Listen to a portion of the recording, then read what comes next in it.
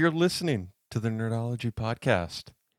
This is a weekly podcast where I, master of all things, musically stringed, lover of lamps, talk to my friend, Hector, about all things music, TV, and film related. Hector, how we doing today? We are doing A-OK, as you know, and some other friends know. I took a drive around the world, basically. Got home literally 20 minutes ago before recording this, so I'm ready to roll. No pun intended. Let's do this. Where to begin? May the fourth be with you, Hector.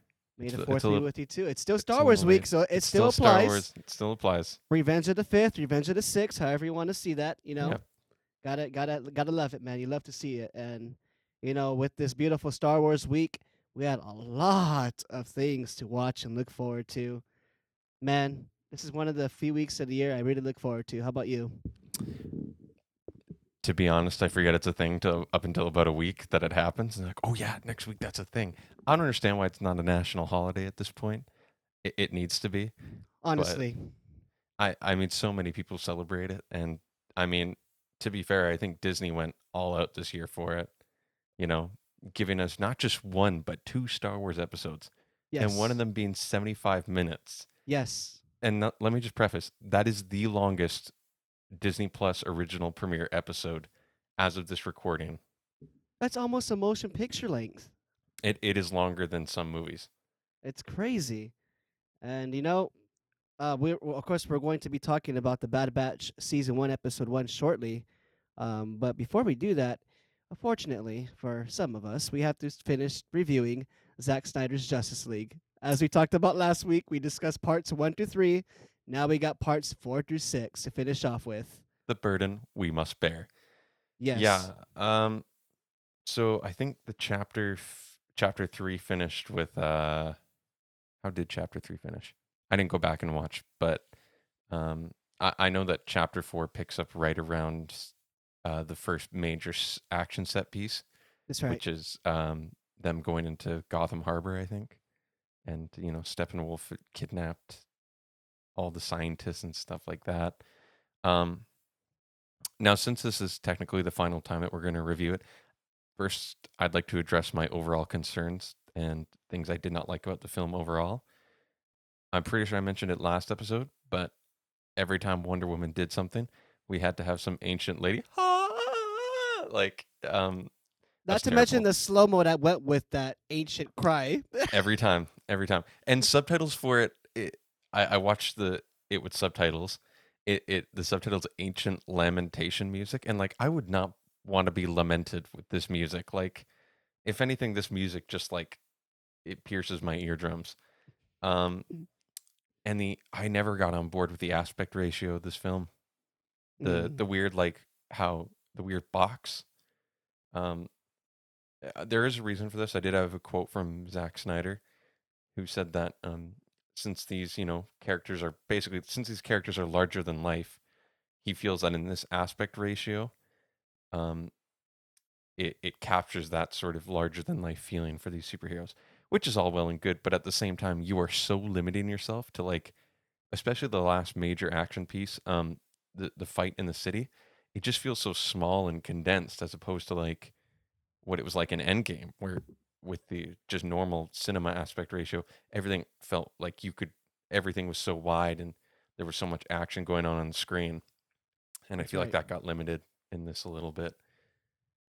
Yeah, definitely. Well, we did see some nice screen time as we mentioned last week for Flash and Cyborg. We saw a little bit of more. We saw a little bit more of that here in part 4. Part 4 was entitled "Change Machine." That's what part 4 was entitled here.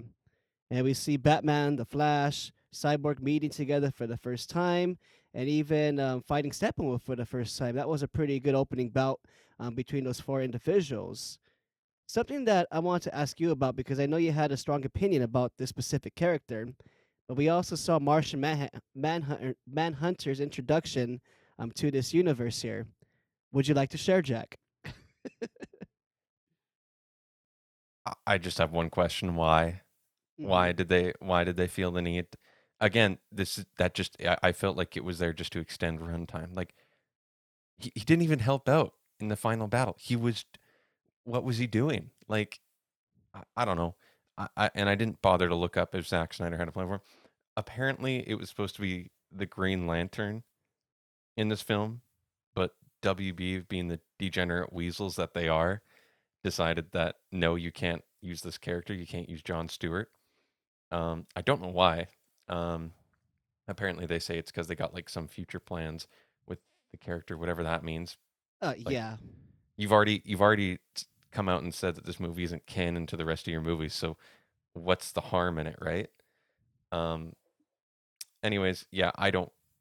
I feel like that big reveal at the end of when we first meet him, like Martha, I'm doing in quotations here, Martha Kent and Lois talking, her basically, telling Lois to keep moving forward and stuff like that. Mm. And, during that scene, it feels like, a mother talking to her daughter-in-law, like, who's basically Lois is kind of depressed at this point, right? She can't seem to Yes. move past Clark dying. And, it felt like Martha was just trying to pick her up and move her forward, you know. And then at the end, when it's revealed that's Martian Manhunter, all that emotional value is tossed out the window for some grand reveal, which he looked terrible. I know that this film had limited budget and not a lot of time to work the CG, but in compared to some of the other CG characters, he looked awful. Yeah, it could have been a heck of a lot better, let me tell you. Hmm. And then when he showed up at the end too, like the after the Bruce's nightmare for some reason, which I don't know why he's still getting those. The first watch through, those seemed cool, like the end nightmare sequence, but then I realized it had nothing to do with anything in the movie. And Martian Manhunter's thing at the end, where I think he said something along the lines of like, "There's a great war coming," and it's like I don't know if he just missed it, but it was like right over in like Russia or something like that. Like, buddy, We could have used your help instead of yeah, Flash reversing time and having to save the universe practically. yeah. I did not appreciate Martian Manhunter in this film. Oh, definitely. He was being lazy basically. He ba- when I was watching Martian Manhunter Hunter in this film here, he reminded me of how Batman was in the first Justice League movie. We hardly see him fight anybody. He was hiding the whole time. And you Yeah, remember when Superman was first resurrected in the 2017 version, how everybody was fighting him? He was hiding behind his Batmobile. And then he yeah, brings out Alfred and Lois, and then like that's when we see him get yeah. involved in this fight here. Like this guy's a punk, lazy little coward, man. Which is fair enough. I mean, like, you, Batman does know his limits in a way. It's like, okay, that is Superman, and he's quite angry. Um, yeah, I don't. That was another thing I didn't really. I still don't vibe with the Superman. I've said this many times, and I'll say it again. This is not a great adaptation of Superman. Just because I don't like how stoic and he seems just very serious all the time.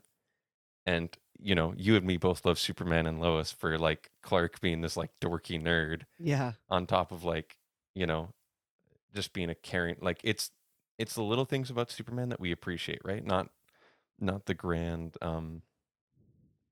not the grand gestures of saving, like saving a building from pummeling somebody, but like after he saves them from that building falling on them, he goes ahead and picks up their hat and hands it to him, and he's like, "Here you go, pal."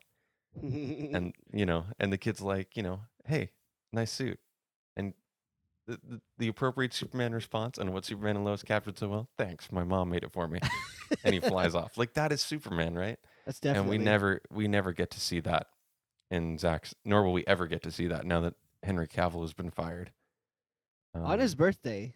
on his like, this is a story for another day, but WB, man, like, they don't know how to please their fans. They just know how to please investors. They're single-handedly destroying this franchise, like with these DC universe, the anything DC related.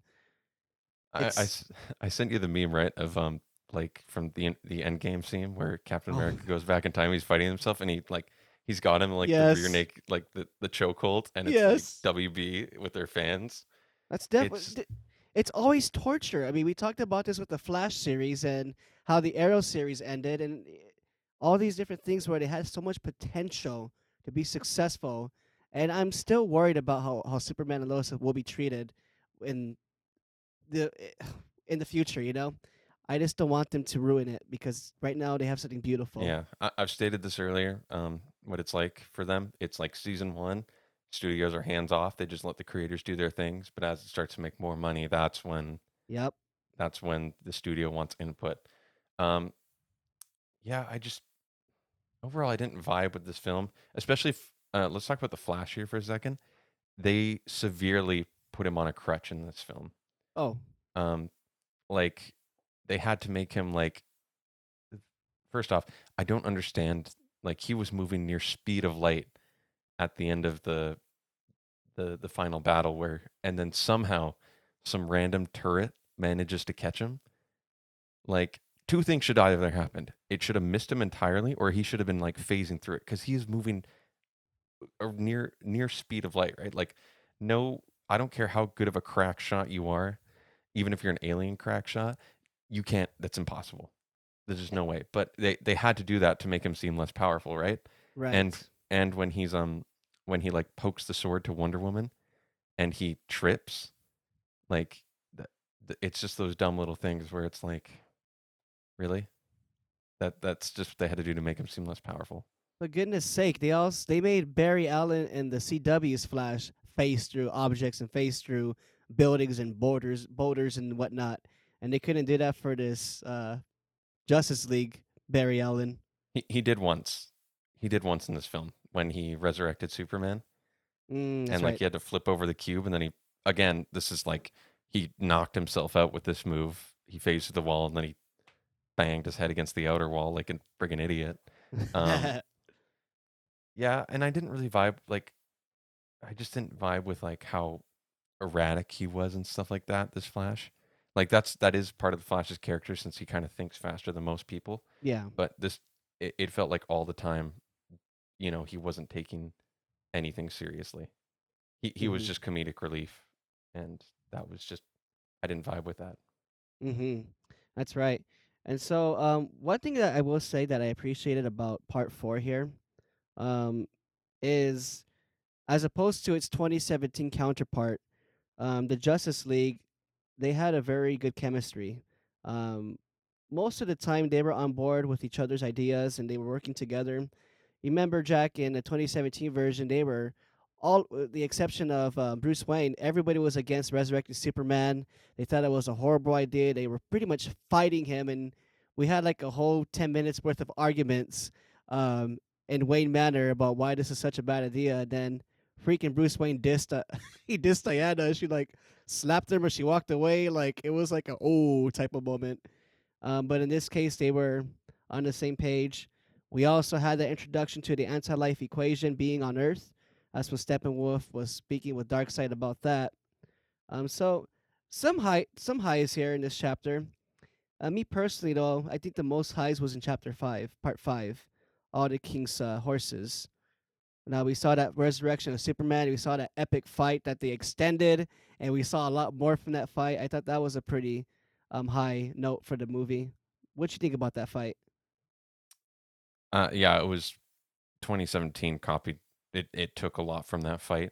Um, the coolest moment for sure was when Superman sees the Flash running around him, right, trying to flank him, and he sees eyes dart, and the Flash is like, "Oh God." Um, that was really cool. Again, it's one of those things where it's like you're fighting Superman, right? Yeah, Uh, and I don't understand why he stopped when he saw Lois. He didn't seem to recognize anybody else, but he sees Lois, and it's like I don't know. He's fine again. that was Um, weird too. Like he even recognized Bruce, and he wants to beat the holy crap out of Bruce. Like, how does he recognize Bruce and Lois and no one else? Like, it just, I get yeah, it, story reasons or whatever, movie reasons, but yeah. it's pretty stupid overall. They have a word for that. It's called contrived. Oh, jeez. Yeah, I don't. Yeah, at least they got rid of his At least he didn't have the terrible CGI face, and he didn't have that terrible line where he was like, "Do you bleed?" Oh my That was goodness. really weird. So I'm glad they took that out. Uh, it was better, like I said, it was better than 2017 version, but still, I don't think it was amazing by any stretch. One thing I did find amusing about that fight was when Barry Allen and Aquaman are trying to fight Superman, and pretty much Oh Superman yeah, he jukes Flash and he crashes into Aquaman. I am so sorry. yeah, yeah. Aquaman just does like the point, like you're next sort of Yes. thing. Like That was cool. again, that got me pretty hard too. It's like Aquaman was like Snyder fans, and WB was the Flash. He's like, I am so sorry, as like Aquaman's pointing at him. That's a pretty good analogy. I like that. Yeah, except they're not sorry, not at all. But Oh, not even in the um, least. yeah, I just um, it sorry, I lost my train of thought. It was a cool set piece for sure, like cool action. But at the end of the day, I just don't think it was amazing by any. It just feels very bland, right? Like not very inspired. Like there wasn't any cool sort of things going on. It was literally just people trying to take down Superman, which we've seen before. Um, and it's just that's the problem when you're trying to fight Superman. He's Yeah. just too powerful, right? I Like like it would the have been like imagine if Batman picture this, like yeah. there it's kind of like a now this is harkening back to maybe what Josh Whedon could have did. Um, like, everyone's trying to fight Superman, it's just not working, right? And the fight gets taken into Metropolis, and it's like, they're trying to prevent as many civilian casualties as possible because Superman, he just doesn't really care, right? It's not like he's meaning to, but it's like it's kind of in this state where he can't remember how to control his powers and stuff. And so Mhm. on top of trying to neutralize Superman, everyone else now has to try and save civilians. And then Batman's like, all right, that's it. And he's like, Alfred, like, you bring it in. And like, I don't know, like maybe like the Bat Jet or something flies by and drops off like an improved version of Batman's mech suit from Batman vs. Superman. And he's kind of like, all right, guy, like he tells everyone else in the Justice League to get as many people clear. And he goes toe to toe with Superman for a bit. And like, I think that would have been cool. Oh, definitely. Yeah, it sucks, man. Like we as fans of the franchise of DC Comics and us being critics, there's so many things that we can always make better in these type of films, but unfortunately, you and I don't have the official experience or the money No, to make such no, calls to reach the ears of these executives. These cowards. That's my word for them. They're cowards. I hate them. cowards, yeah. Ugh. What you think about part 6? Something darker. The Part six, hmm it's when, you know, Superman's uh, black suit. The final fight against Steppenwolf. Different things like that. again, Superman's black suit was cool looking. I didn't really understand the purpose of it, other than the fact that maybe that's the only that was the only one around or something. Um, you know, seeing the Justice League on that ship together and stuff was cool. I guess everything Zack Snyder knows how to make everything visually appealing. Thematically and story wise, though, he just doesn't have that down yet. That's true. Um, and so he's like, it was a line that really stuck out in my mind where he's like he's like uh, Bruce was talking to them like just before they were about to land in the old Russian town. He's like, I don't care how many gods or demons they face. It's like they haven't fought us united. And it's like, oh, I don't know if you remember, but underneath the Gotham Harbor they did, and they severely walloped you. That's a Um, pretty bold statement. I thought about that too. I'm like, well, yeah, let's not get carried away here, my dude. yeah. And then uh, I think I'm glad they took away the red filter from 2017's version. That really weird red looking filter. It definitely made it feel more grounded and real um, in that sense. So glad they did that.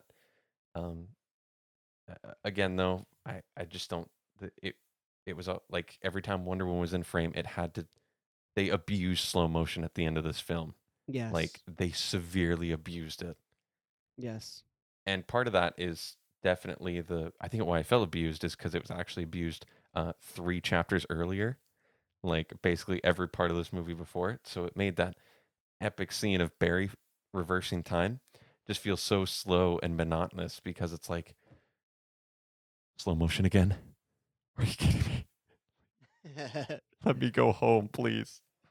Like I imagine the editor had a gun to his head. Like Zach's like, you gotta make this slow motion. And the editor's like, I just want to see my family. It's like, you will after you make this slow motion. Nothing surprises me anymore at this point, Jack. I wouldn't be No. surprised if that Yeah. happened. Um, what I thought was pretty cool was seeing the mother boxes introduced in this film here. I'm a really big fan of Injustice, those games, Injustice One, Injustice Two, and the mother boxes are big parts of the storylines and also in side missions, things like that. So it was pretty cool seeing them finally introduced in a motion picture. Um, that being said, the mother boxes played a huge role towards the last fight against Steppenwolf. Cyborg separates those three with the help of Superman, obviously. Prior to that, the Flash uses the Speed Force. What are your thoughts about the Flash using the Speed Force to save the world, basically? Visually, the most appealing part of the film. Like, it was, and the fact that, did you know that WB, back when Snyder was um, helmed still to do the like release in 2017, they wanted that cut. And they even wanted it cut in this version when it released. But it's like, it is by far and away the most pivotal moment for Barry's character, right? Like, Yeah. the whole film is he feels like his, he's predetermined to just kind of be alone in a sense, and kind of like he believes that his destiny is already, you know, laid out for him. But that whole thing was like he has the ability to change it, both literally and figuratively. Like, he has the ability to shape the world and his world at the same time, right? And the fact that WB thought that him saving a little Russian family instead of going back in time and saving the world was the right call. It just Ye- boggles my mind. What's so hilarious about that, and this is for you in case you haven't seen it, also for our listeners. If you guys remember, I'm a huge fan of CinemaSins, a YouTube page, and that guy, his name is, I think it's Russell. I don't even know the guy's name, but Jeremy. anyways, Jeremy, close enough. But like, he went on a rant about that Russian family, and words that I cannot repeat here on air, but he said some explicit words about this family. That family was not needed. That family was so stupid. I wish they just were taken away and just, you know, been chow basically for those demons. I couldn't deal with them, dude. I No. couldn't stick with them. So good on Zach for realizing that they were just dead weight and would have added just more time to an already loaded and long movie. So Another 15 minutes. Oh, don't we're not including slow mo, so 30 minutes extra 30 now. minutes, yeah, we would have obviously had to have the slow-mo of them making soup montage of the movie. So uh yeah, good that they got rid of that. Although I think that wasn't even in the Zack Snyder's like original cut of the film. That was introduced by Joss Whedon. Oh, So jeez. um yeah, glad that he didn't take anything from his film. And then the final nightmare sequence Mm-hmm. was interesting as well. It definitely had some cool, like, interesting character dynamics that um I don't know. It bugs me that Joker was there. Um and it's not so much that he was there. It's the relationship again that these two have together, Batman and the Joker. Batman straight up promises the Joker that he's going to kill him. Right. And this wouldn't be a problem if it has already been clearly laid out in past movies that Batman is already a killer. Because if he's making that threat now, why hasn't he killed the Joker already? Right? That's something. It just I don't get that Right. part. Like, um, it just makes no sense to me. Um, like, that should definitely he shouldn't have been there because Batman should have already killed him. Like, if he's willing to threaten it at this point, it means he would have already threatened it by now, and he should have done it by now. Um, It uh, just felt all. It just felt put together so sloppy. yeah, And I'm sure you probably heard too. Henry Cavill and Jared Leto, they weren't in the same room when they filmed that scene. They were for time conflicts or whatever. That was filmed over each other. So I don't yeah. know who was filmed in the original one and who was put afterwards, but they weren't together in that film either. No, I think that's why there wasn't even a shot of them like wide of them together. It was just constant cut back and forth, right over the shoulder camera, because I think they filmed in Zach's backyard on separate days. So, which is hilarious. Like the fact that they could even do that. That I did not even know. Yeah, they filmed in Zack Snyder's backyard for that scene. That I think that was the only scene that they filmed new was the nightmare sequence. And it wasn't even needed. Nope, not at all. Nope. If it's a like if it's a premonition of the future, like I don't like why hasn't Bruce like talked about it yet? Like he's clearly had a couple of these now, so why hasn't he talked about it with anybody or like Right. I don't know, and maybe we could have explored that a little bit. And I feel like if Zach had gotten his way, we could have had that explored in like the next two movies that he wanted. But I don't know if I could have. I don't know if I could have done it. Like I just didn't vibe with this movie. I just didn't. Overall, I just didn't.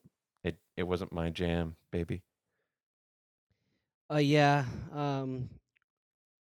One thing that I noticed that was pretty interesting was remember the original end credit scene for the 2017 version when Deathstroke enters Lex Luthor's You're thinking. Oh wait, no, you're not. Never mind. Yeah, you're thinking. I thought that was the end of Batman vs Superman, but I'm wrong.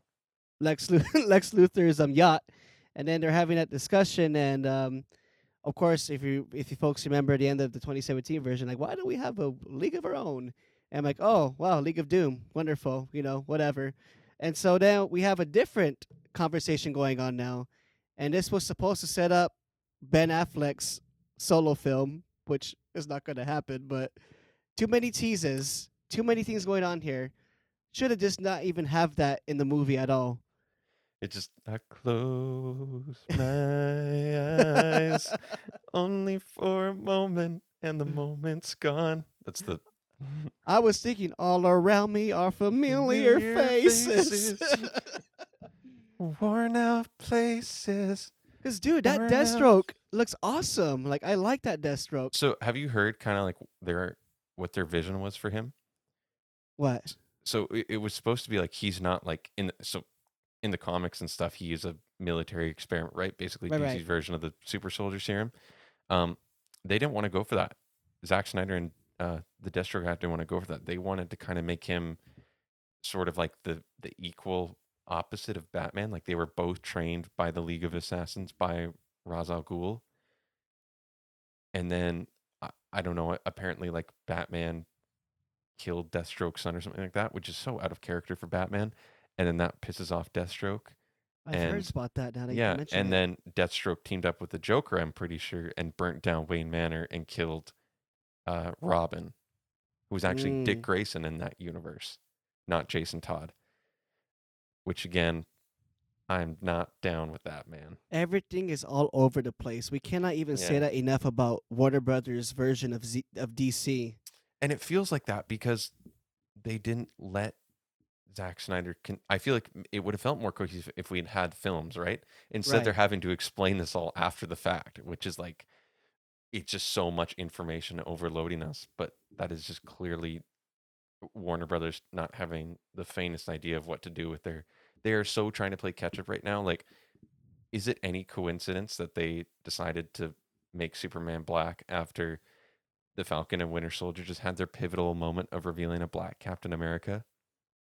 Yeah, Is it quote any unquote coincidence? coincidence. Yeah, is it any coincidence? Like, stop and take a moment to think. Mere weeks after it happens, that they decide to announce it. And that's what got Warner Brothers' version of DC in trouble in the first place. Because remember, the Avengers came out, and you have all these big time, big money films that Marvel was coming out with, and DC was just trying to compete with them. And I think we mentioned this a while back already. Had DC been more patient, had DC taken, well, this is not even DC at this point, it's Warner Brothers. Had Warner Brothers taken time with this, they were patient with it, they knew how to nurture these characters, they knew how, how they're supposed to be orchestrated by just reading a comic.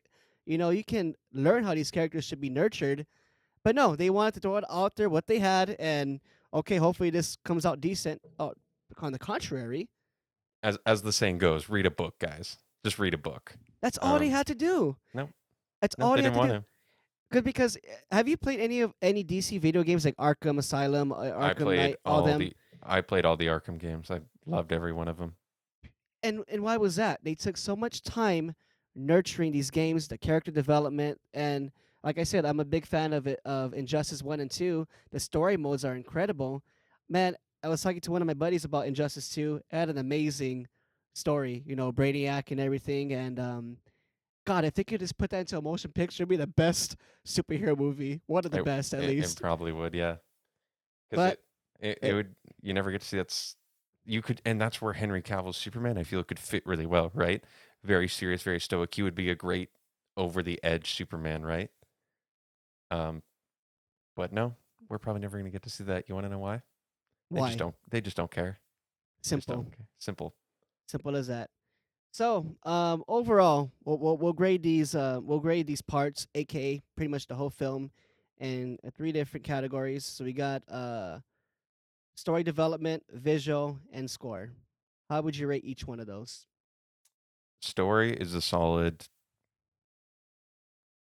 4.5, 4.5, 5, 4.5, 5. Visually speaking, it's a good 7. Mm-hmm. And then score, unfortunately, it's just too forgettable, so I'm going to leave it at a 5. Okay. So for myself, I'll put the story at barely, but at a 6, pretty much a D minus. Still a bad grade. Uh, yes, the visuals were nice. 7, and yeah, the score not as impressive as Marvel or Star Wars or any other film for that matter. No. But I'll give it a 4.5. And So yeah. And can we just say, like, while we didn't love this film, there's plenty of people that did. And I'm just glad that we got to see a community sort of band together and basically strong arm a studio just into giving us what we wanted at the time. And I felt like it was great too because even though again we didn't vibe with this film, this was Zack Snyder's. This is the version that he wanted to make for his daughter, and I'm happy he was able to do that. So yeah, even though we didn't vibe for this film, I can respect it in a way. yeah, and we can both agree at least, and fans, so that way the fans don't hate us too much here.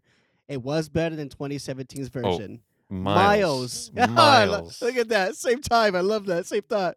Yeah, One of my friends, Chris, his saying is worlds better. yeah. World, Definitely was worlds honestly, better.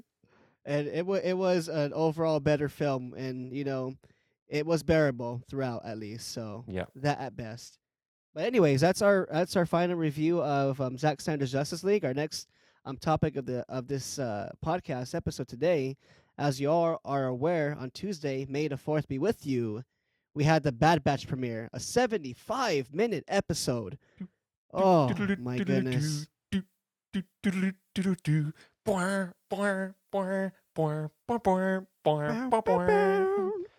dude! It This was, yeah. You go ahead first. You start. You're So jazzed. I can tell. just to catch everyone up to speed here, it takes place right after the series finale of the Clone Wars, literally right after. So Order 66 was executed, and spoiler here, in case you guys haven't seen it already, you might want to skip the pretty much the next 20 minutes or so of this Yep. podcast. Spoiler.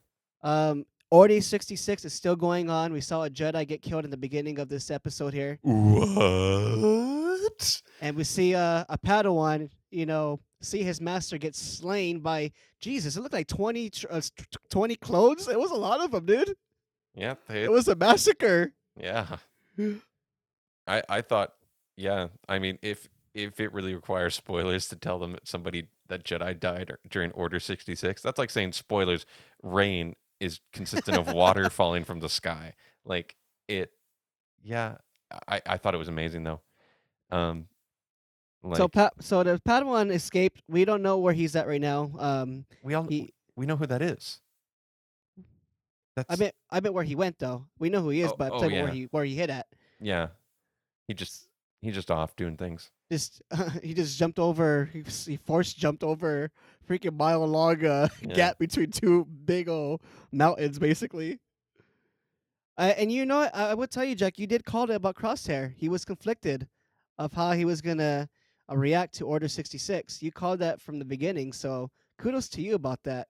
Yeah, and I like that it wasn't like it really wasn't like his fault in a way, right? Like it was explained that spoilers, the inhibitor chip is stronger in a sense than Yeah. like in his mind than all the other clones, right? So you know he wasn't like just like it wasn't just like a light switch, right? Like it was a very sort of like you could see there was kind of like inner turmoil in a sense, but there was a side that was overpowering the other. Um, yeah, and Yeah. I love the what I like about this team in a sense is it's like every character is so diverse and unique, and they all play off each other so well. And to think that there's literally like one voice actor for every episode, like it, D Bradley Baker, I think his name is. He does all the clones, and he does a phenomenal job of voicing his characters and giving them personality and depth. I wonder what his routine is before bed every night. Like, does he drink hot honey tea and gargle it, or do Yeah, something to keep that voice going? Because you remember, like, Wrecker, like that guy screams in every line that he he has yeah, in the show, and then, oh, geez, kudos to and him, man. yeah. I and it so far it has done everything that I thought it would. Um, I sorry, let me keep talking about episode 1 here. I was about to talk about episode 2. Yeah, we'll keep it at one for this one. Next Yeah, week will be two. yeah.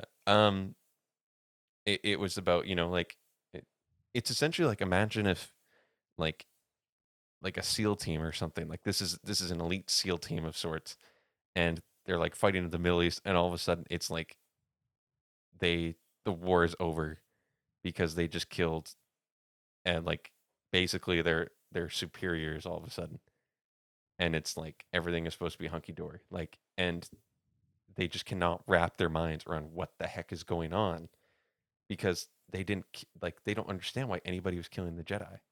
Yeah, Like even when they get told, they still don't really believe it. Like this, it makes no sense to them, right? right.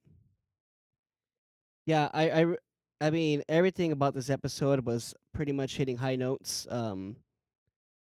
The action sequences, the storytelling, and I mean, it was a beautiful continuation of the Clone Wars.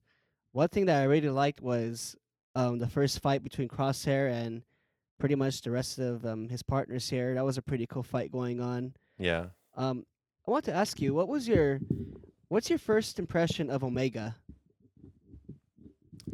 I know she's the subject of a lot of hate right now, but as a I kind of have to get with it because she did kill a lot of moments. Like I hope as the series progresses, there isn't a reason for her being there other than just like I understand where it's kind of like she hunters. It's sort of like the Mandalorian and Baby Yoda.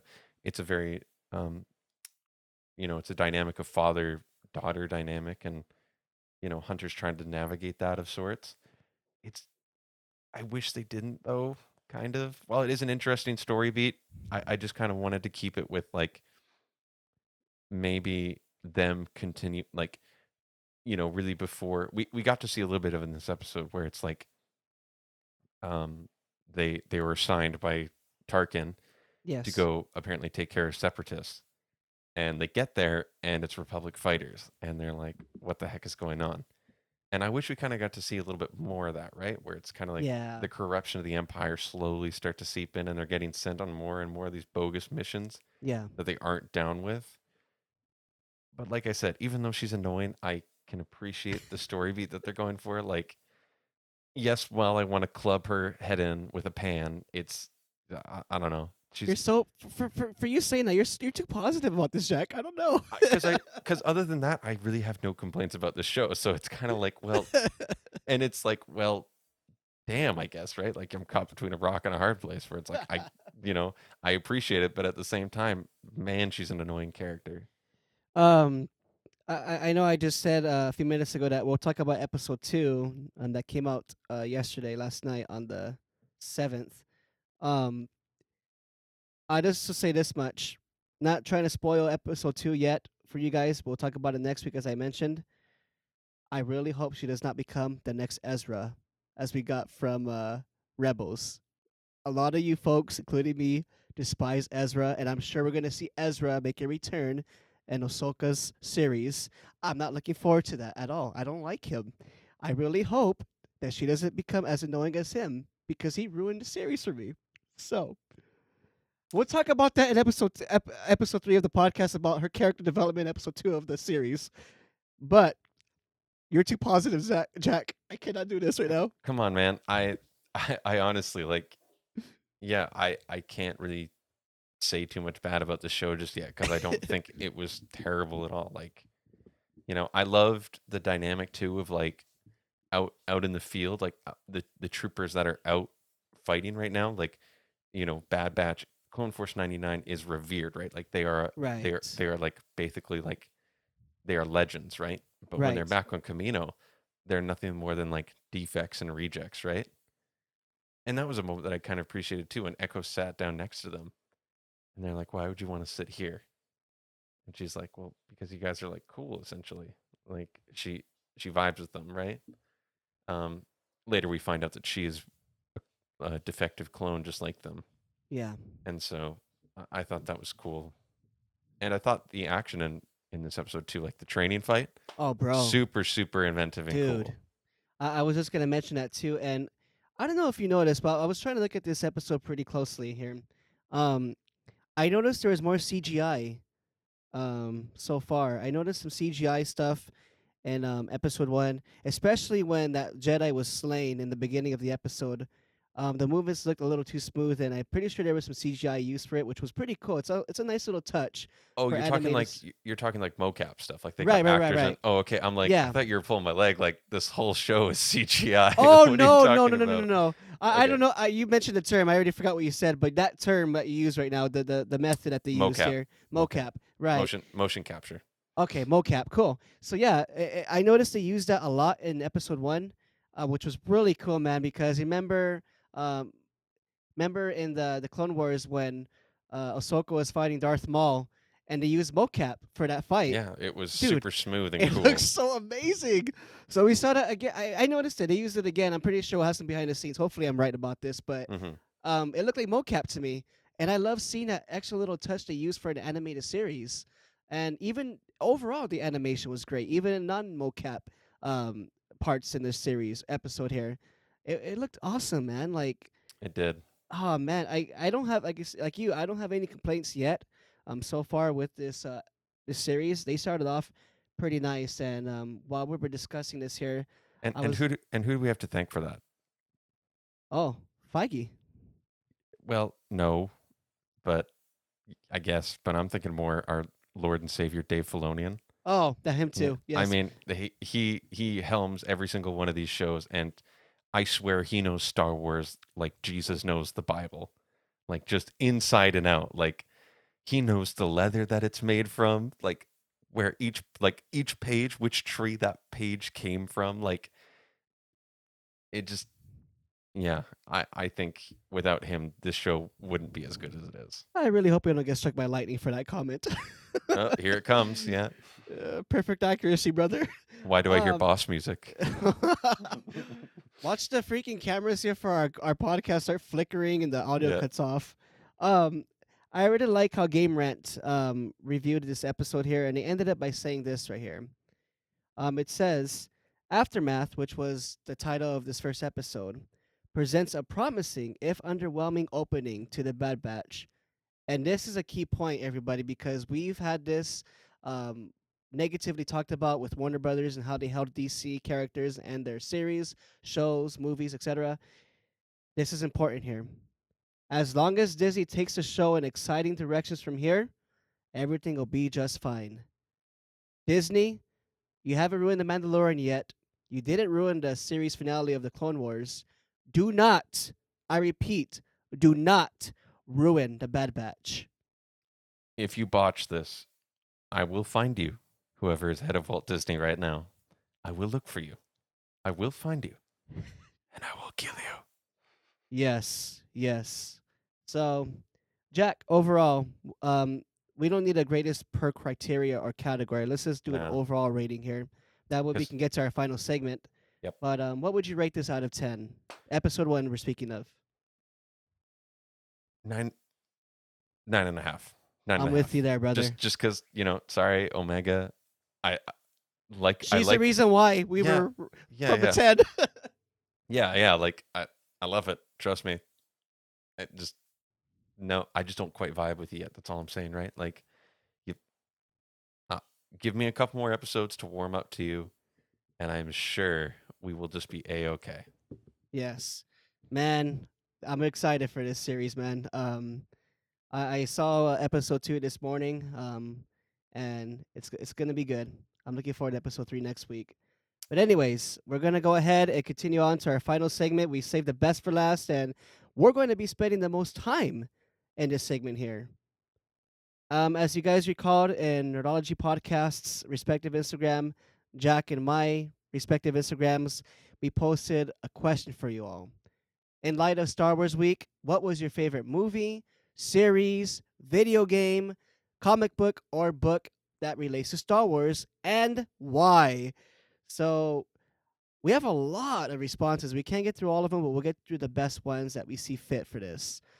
Cue theme music. It's only fitting that we set a theme song for this.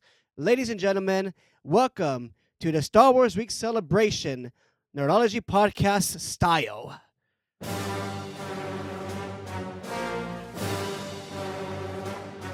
Oh, the cavalry!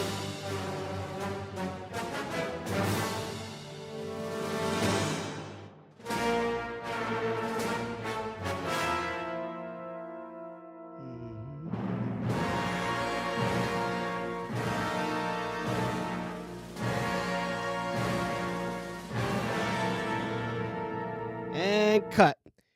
Wow. Boba Fett's theme song just slaps, man. Just oh gosh, who was the theme music? Do you remember who was like Star Wars composer? Who's like the guy who makes like all the? So this was from Battlefront 1, the 2015 version. Let's see who I mean, all these songs were incredible in that video game. John Williams. That's it. John Williams. Oh, John Yeah. Williams, the one and only. Gosh, this man just he makes bops like gosh. And he's still alive to tell the story to this day, man. He slaps, my guy. All right. Do you want to start? I got a few here. So all right. Once again, ladies and gentlemen, we got some submissions from you, the audience, of what you enjoyed from Star Wars and why. And I'm gonna kind of summarize some of these because a lot of you mentioned the same thing. A lot of you chose Episode 1, The Phantom Menace. What an exciting movie as a kid. That came out in 1999. Exciting movie being a kid watching this. All of you had the same answer. The pod racers. The famous scene where they're all racing. Whoa. Young Are you Anakin. talking about the Mos Eisley Canteen? Yes. The Boonta Eve Classic? Yes. That. Dude. That race, that whole sequence, everything about that part of the movie was so pivotal to the entire film. It's so exciting, man. Being a kid watching this, it was so cool. Like, you're rooting Anakin on, and, it's awesome seeing that. What do you think about The Phantom Menace overall, Jack? I usually get hate for this, but I think it's my favorite, like, of the prequel trilogy. I liked this film. I understood people's complaints of it being a little bit slow, but I've never minded slow. I think it makes the action scenes and the really intense scenes more dynamic and cool. Like you said, the pod race scene was like pivotal for its time, like just insane.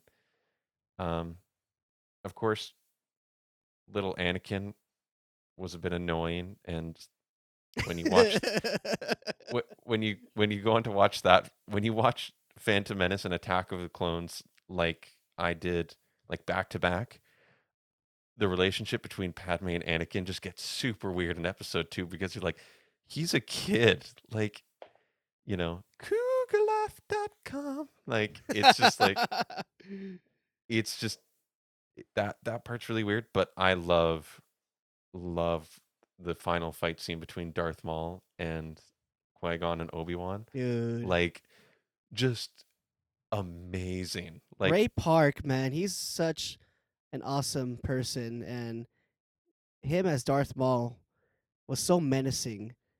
Athleticism, dude. Yeah. Do you want to know what I love about that fight scene in particular? It's not the actual, like, the choreography itself is amazing and really cool.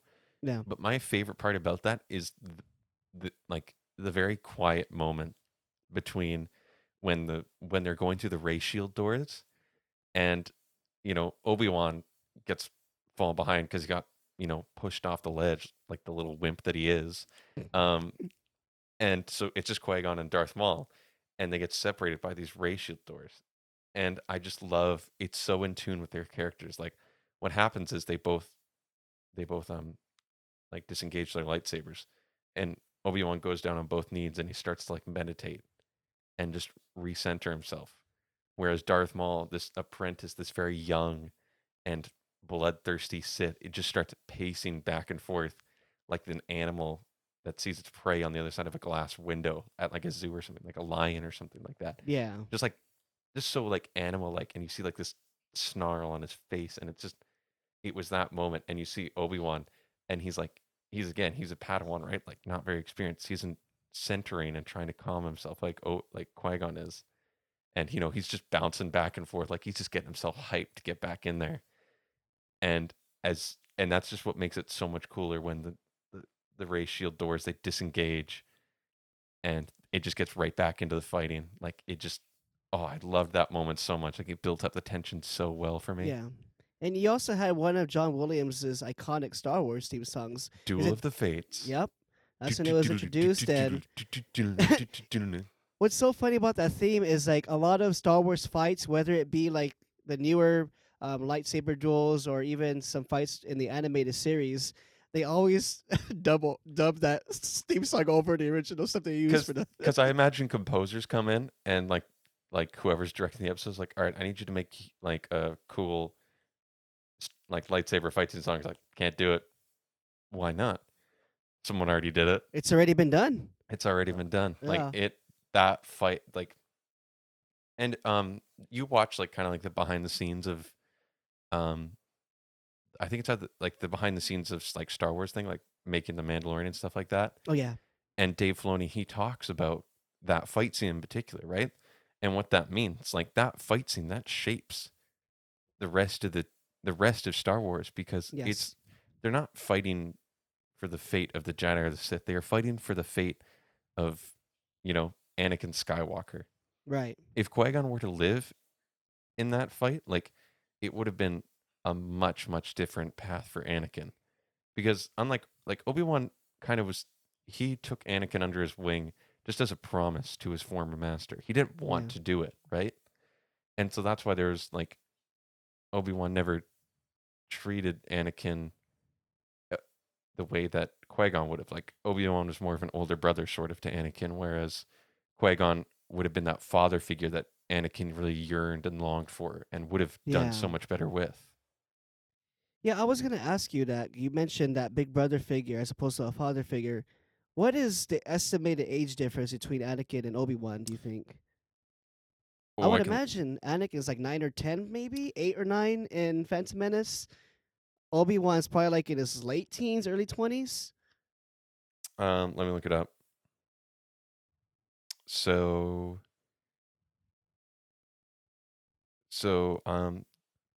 the prequel trilogy, um and they're rather younger, um and A New Hope.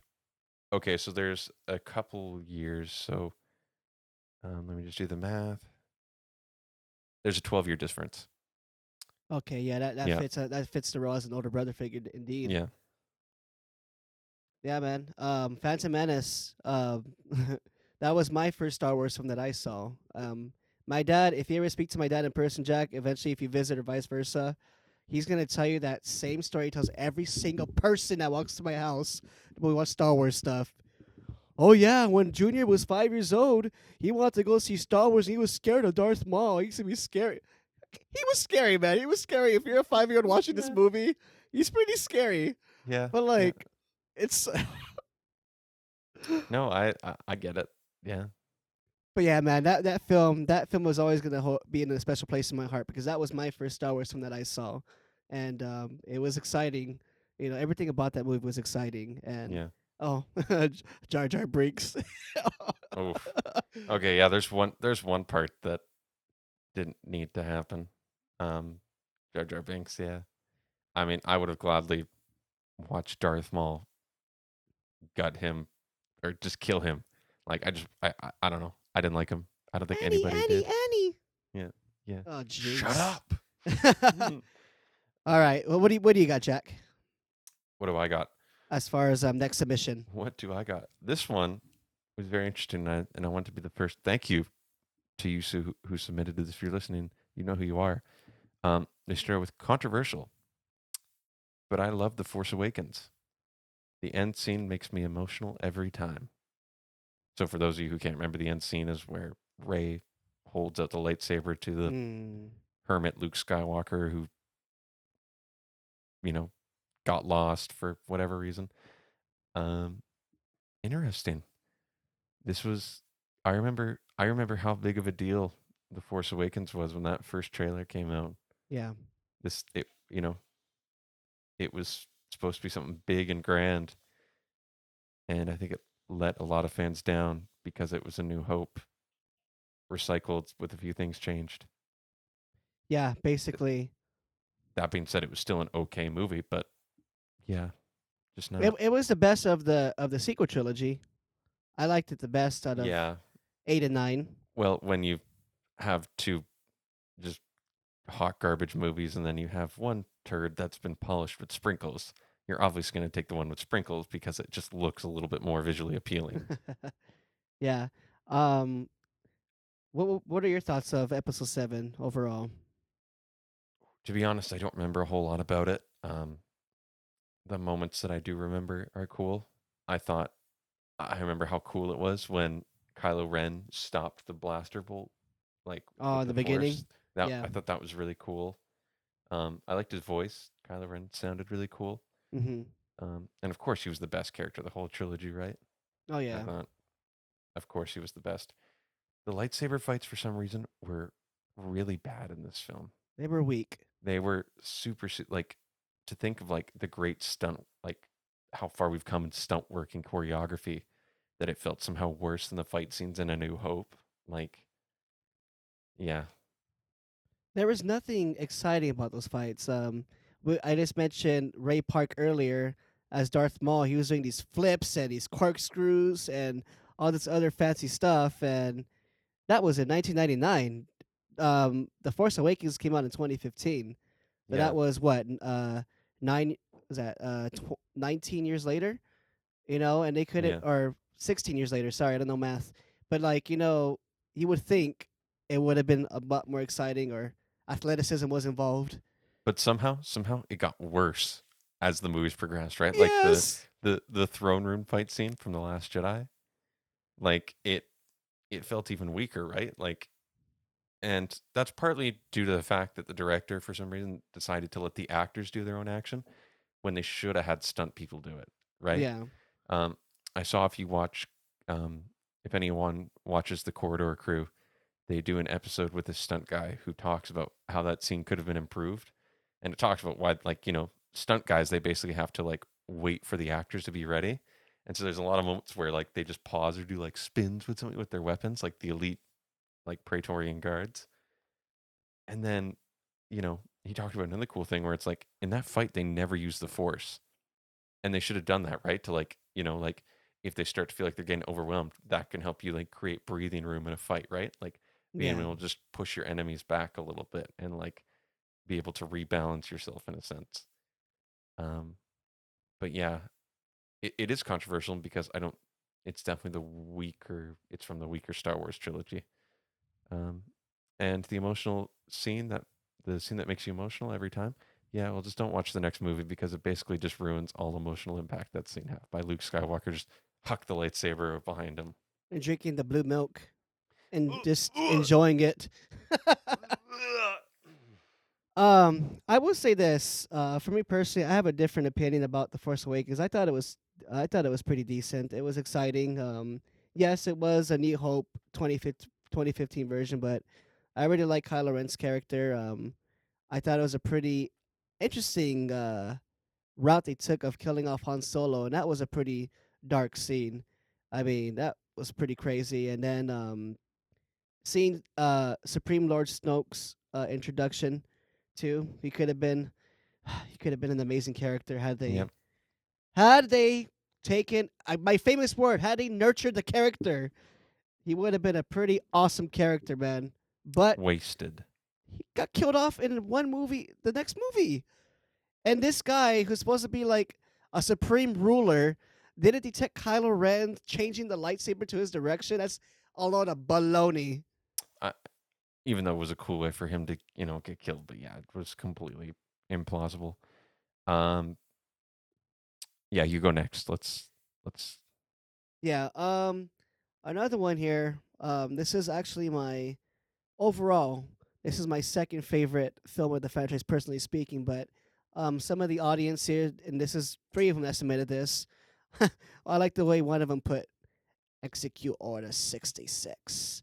So that one is what is it here? That is Revenge of the Sith. I'm So I'm episode 3. ashamed. I'm ashamed for you that you even had to check your notes to figure out what film that was from. I drove 3 hours before getting on this recording studio, so don't judge me. Pathetic. Yeah, man. That is my second favorite film of this entire Star Wars franchise. Man, you see the final downfall of Anakin Skywalker, that final fight between him and Obi-Wan there, and that famous scene. I got the higher ground, Anakin. Like, a Yeah. lot of this stuff was pretty cool, man. I like this movie. How about you? Yeah, this goes for Attack of the Clones too. A thing that really dragged down Revenge of the Sith for me was the George Lucas has this way of writing dialogue where Oh, he jeez. writes things that sound like so much cooler movies than the one that we are watching. So or a lot cooler scenes, I should say, than the one that we are currently watching. And you're like, why can't we get to see that? Thankfully, a wonderful human being named Dave Filoni came up to George Lucas and was like, "Hey, why don't we expand on these ideas that you've kept on talking about instead of Yeah. just say them?" Um, so yeah, but the final lightsaber fight was, I think I watched that. I think I used to skip the entire movie just so I could get to that. Like, just some of the craziest lightsaber fighting I've ever seen. And keep in mind, both Hayden Christensen and Ewan McGregor did all of it. So take notes, Daisy Ridley and Adam Driver. Like, that is proper. That is proper lightsaber work. Yeah, definitely. What do you got, Jack? Um, I had a funny one. I just wanted to mention this one because I thought it was hilarious. They didn't give a reason why, but Spaceballs Is that okay? counts. It Passable? counts. Passable? Passable. I think that movie is hilarious. It is I very Yeah. funny. The whole, like, do you remember like the scene where it's like where they like figure out where some of the main characters are going by? They're like, "We'll use the home video set." He's like, "What?" And then he like plugs in just the VHS tape and he's like, "We're watching an early release of Spaceballs." And he's like, "Everything that just happened now is now going to film." He's like, "When? Just now. When did that just happen? We just missed it. When? Now." And it's like that whole scene, comedy gold. And yeah, I love it. Um Yeah, on a more definitely. on a more serious note, I'll just say a quick serious one. Rogue One. I'm pretty sure you must have got that submission as well. Yeah. Rogue One was, um this person said, just because it was such a diverse and unique Star Wars story that hadn't been done. Yes, That's right. true story. And also, they expanded on just a minor piece of dialogue from A New Hope.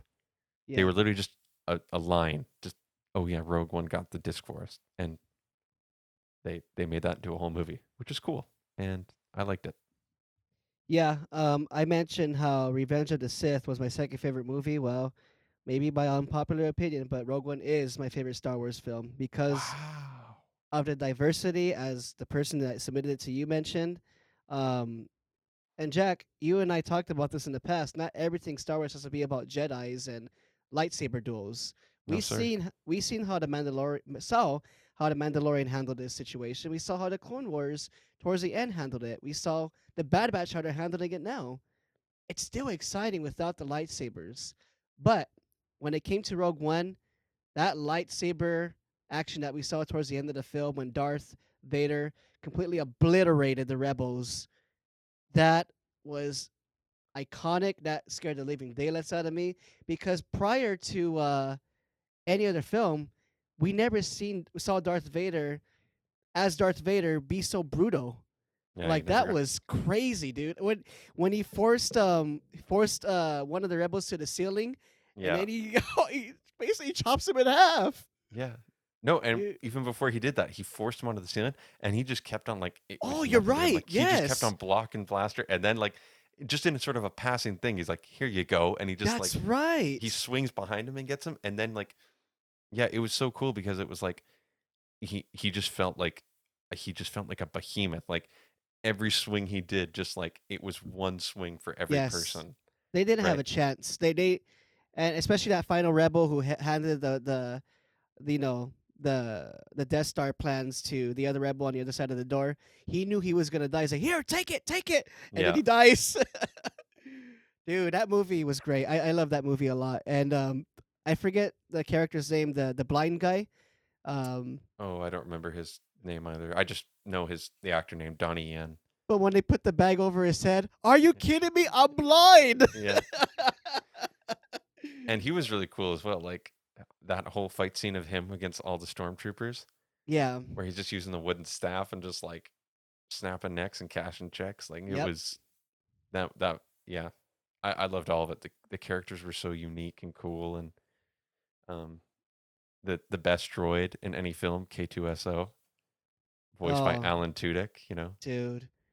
And then we saw the Death Star in its fullest form for the first time. Oh, seeing that Death Star just destroy that planet. Was it Jeddah that it destroyed the planet? Yeah, I Jeddah. forget the Jeddah. Dude, that was that was crazy seeing that. Yeah, like again, it was just like Darth Vader. They just made it like you fully understood why the Empire is so terrifying. Yeah, Like literally when it like the horizon, like it was a tidal wave of Earth dude. rolling towards you. Like what a scary thing. And people who are looking at this, they know they're gonna die. There's no way of escaping that. But just put No, yourself in their shoes, seeing that the obliteration coming towards you, knowing that this is gonna be your last few seconds alive, dying in a brutal way. Hopefully, it was instant for them. But and like man, yeah. And the coolest shot of that movie is when the Death Star rotated in front of the sun and like like chills, literal chills.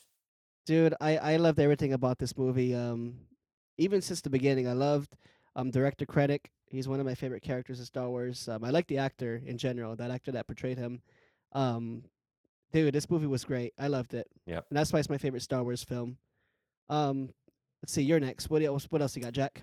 Ba-ba-da. I had someone who mentioned the Clone Wars series, especially the final season. It was totally epic. Mm-hmm. Word, it was 100%. Um, yeah, I think hands down some of the best expanded Star Wars material we've ever gotten, Oh yeah. and it ended on such a great note.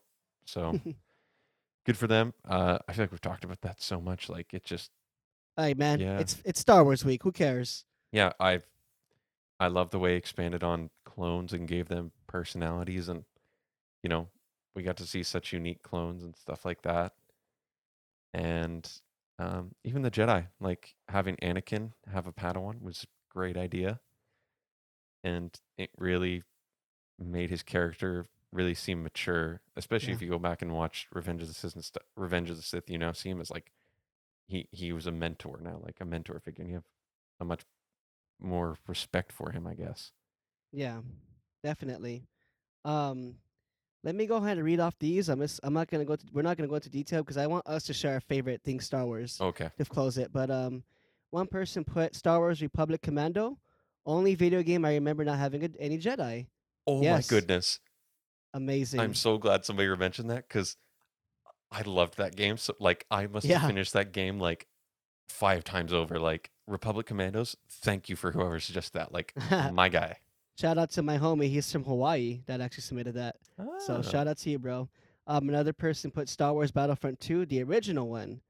Great co-op. Galactic Mm, Conquest was amazing. Yes, that was pretty cool, and you can choose sides as well in that video game. So of course, I'm a Sith, so hmm I always went for the bad guys in that one. Um, Someone else said Revenge of the Sith. Genius. He put that all in caps. Transition from the prequels to the original trilogy. Yeah, sure was. And last one here. Um, Here, Knights of the Old Republic, because it made in his opinion, the greatest Star Wars character of all time, Darth Revan. Yep, Darth Revan. KTOR Yeah, was again another dang. game that I grinded the crap out of. So yeah, that and the Old Republic, Star Wars: The Old Republic. Yes. So how about you? Any summarized submissions that you want to share? Um, Um, that we haven't Again, a maybe lot haven't of mentioned. I kind of like opened it up to like any form of Star Wars media. I had Okay. someone who submitted the music video, the Bad Lip Reading music video, Seagulls Stop It Now. It's like I'm not you familiar with that. go look it up after. It's hilarious. For all Okay. of those who don't know, for all of those who do know what it is, comedy gold. Um, Nice. Obviously, people. I got a bunch of people submit Empire Strikes Back Oh yeah. and Return of the Jedi. Yes.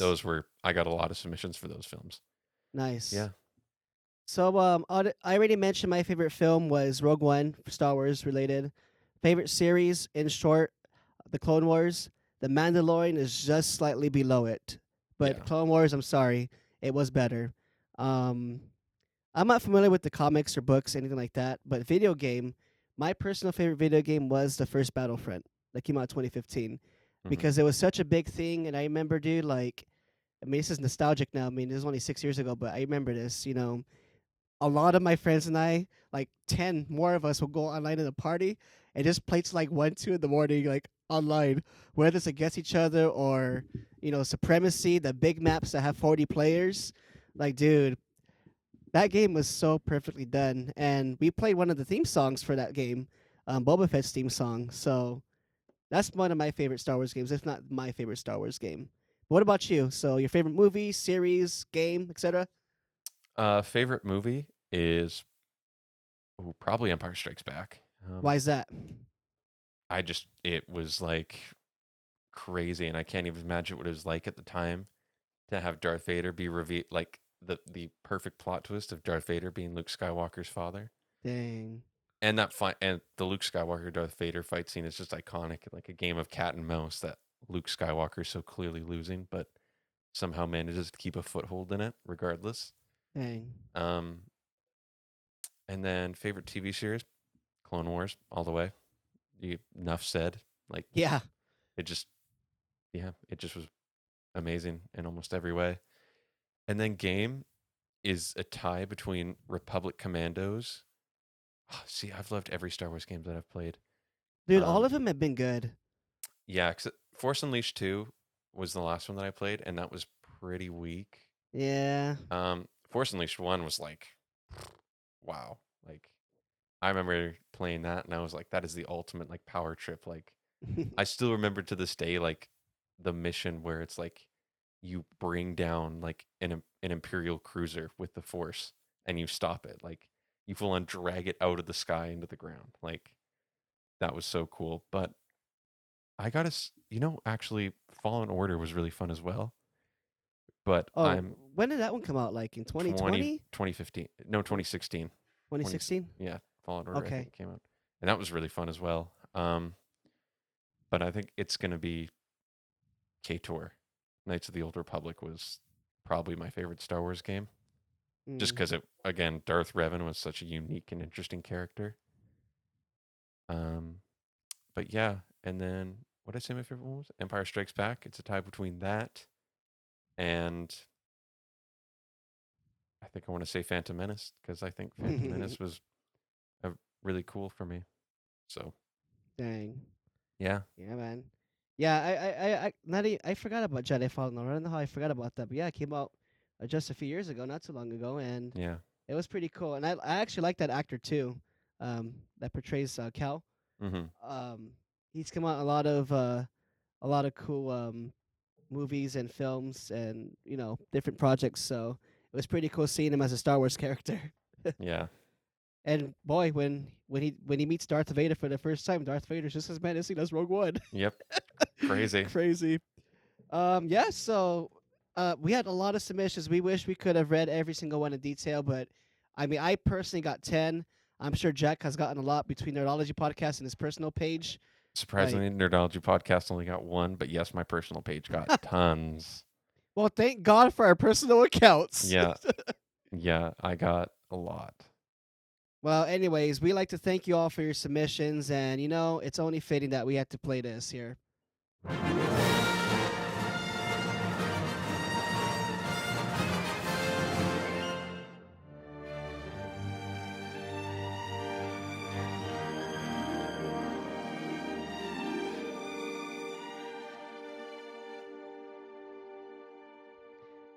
I will say this. One thing about Star Wars is their consistency of theme songs.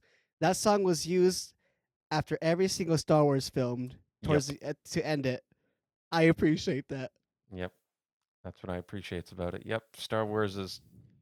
I imagine we're gonna have Star Wars for the next 20 years. I have a feeling that it's just gonna be one of those things where it'll never get old because It better not.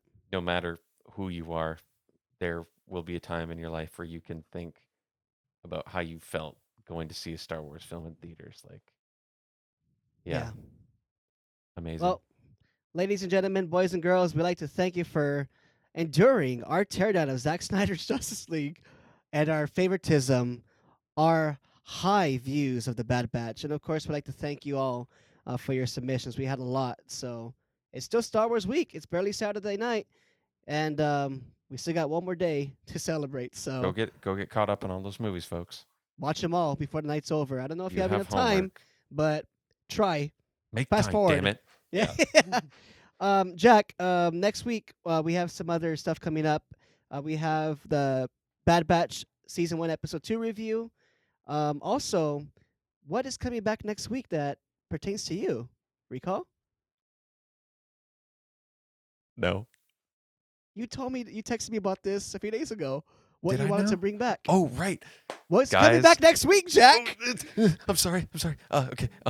Next week, ladies and gentlemen, get your cozy pants ready. Get your red wine out. Next week, Jack's Music Corner is coming back. Bigger, better than ever. Wait, what's coming back again? Jack's Music Corner.